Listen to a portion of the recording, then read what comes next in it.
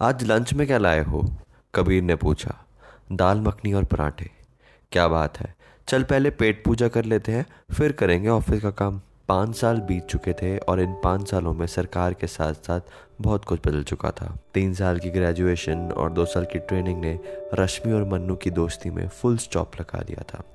वो दोनों एक दूसरे से कांटेक्ट करना छोड़ चुके थे और साथ ही साथ राकेश से भी बातचीत कम हो गई थी। मनु अब विज्ञापन की दुनिया में खो सा गया था। वहीं रश्मि का उसे कुछ अता पता नहीं था। ऑफिस में कबीर मन्नू का करीबी दोस्त बन चुका था। कबीर हिंदी कॉपीराइटर था, वहीं मन्नू इंग्लिश कॉपीराइटर था। 9 to 6 की जॉब, 5 दिन ऑफिस में और सैटरडे संडे की छुट्टी मन्नू की जिंदगी का हिस्सा बन चुकी थी। ऑफिस से निकलते वक्त मन्नू को कबीर की कॉल आई और वो कहता कि भाई प्रमोशन की खबर पक्का है। तभी उसे ख्याल आता है कि उसकी कोशिशें और उसकी मेहनत रंग लाई। और तभी अचानक फिर से फ़ोन की घंटी बजती है, लेकिन इस बार वो फ़ोन उसके पुराने दोस्त राकेश का होता है। प्रणाम भाई, राकेश बोला। अरे नमस्ते नमस्ते, बड़े दिनों बाद कॉल किया। हाँ भाई, ऑफिस लाइफ सक्स यार, यू नो ना। और ऊपर से तेरी भाभी ने भी मार रखी है। भाई तुझे ही बड़ी थी जल्दी शादी करने की। अब छोड़, क्या करूं? तू बता, तू को अपनी बैचलर लाइफ छोड़ रहा है? भाई मुझे तेरे से बनाने का कोई शौक नहीं है। I am happy single baby. मुझे छोड़, ये बता याद कैसे किया? बस भाई, planning for outing, wanna join. 4 दिन का ट्रिप सोचा है, कहाँ का ये पता नहीं, लेकिन घर वालों से दूर और घरवाली से दूर। और वैसे भी फेस्टिवल सीजन है ब्रो। अच्छा अच्छा, तेरा दर्द समझ रहा हूँ भाई। और सैटरडे फ्री है भाई?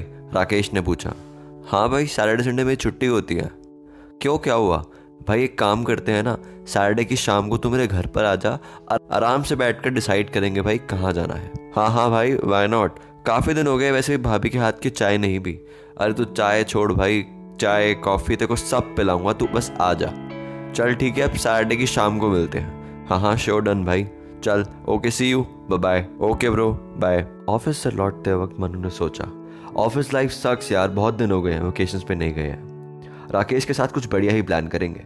और इसी बात पर मनु को स्कूल की याद आ गई। वो लंच ब्रेक में रश्मि और बाकी दोस्तों के साथ लंच करना, वो गेम्स पीरियड और वो लेट नाइट ग्रुप स्टडीज वाली टॉक। कानों में हेडफोन्स लगाकर मनु सफर का मजा उठा रहा था।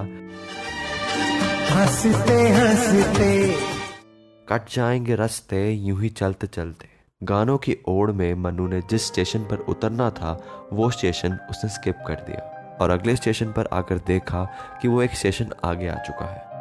फटाक से उसने लैपटॉप बैग उठाया और मेट्रो से निकल गया और वापस आने वाली मेट्रो को पकड़ने के लिए दूसरे प्लेटफॉर्म के लिए उसने प्रस्थान किया। मनु को मेट्रो के 8वें डब्बे में सफर करने का बड़ा गंदा कीड़ा था, इसलिए वो 6 डब्बों वाली मेट्रो को हमेशा छोड़ देता था और इस बार भी उसने यही किया। अगली मेट्रो का इंतजार करते करते 2 मिनट बीत चुके थे। दूसरे प्लेटफॉर्म की मेट्रो आकर जा भी चुकी थी, लेकिन मेरी वाली कब आएगी ये उसे नहीं पता था। सामने वाली मेट्रो के जाते ही उसकी नज़र उसी प्लेटफॉर्म के कॉरिडोर पर पड़ी जिस पर वो पिछले 2 मिनट से खड़ा था। उसका दिल बेचैन सा हो गया। उसको ऐसा लगा कि कोई है उसके आसपास, कोई अपना जिसे वो खोज रहा हो पिछले 6 सालों से। और तभी उसकी नज़र पड़ती है काले कुर्ते में खड़ी रश्मि पर। बस इतनी सी थी ये कहानी। 8वें डब्बे में अक्सर मैं सफ़र किया करता हूँ। अगर कभी मिलूं तो मुझसे मिलना मत। हल्का सा मुस्कुरा कर मेरा दिल हल्का कर देना, क्योंकि मैं भी कभी तुम्हारे ही दौर से गुजरा हूँ। यूँ तो मालूम है कि तुम फ़ोन में व्यस्त होने का नाटक ज़रूर करोगी, पर तुम्हें फिर भी भरी मेट्रो में सीट देने का ऑफ़र ज़रूर करूँगा।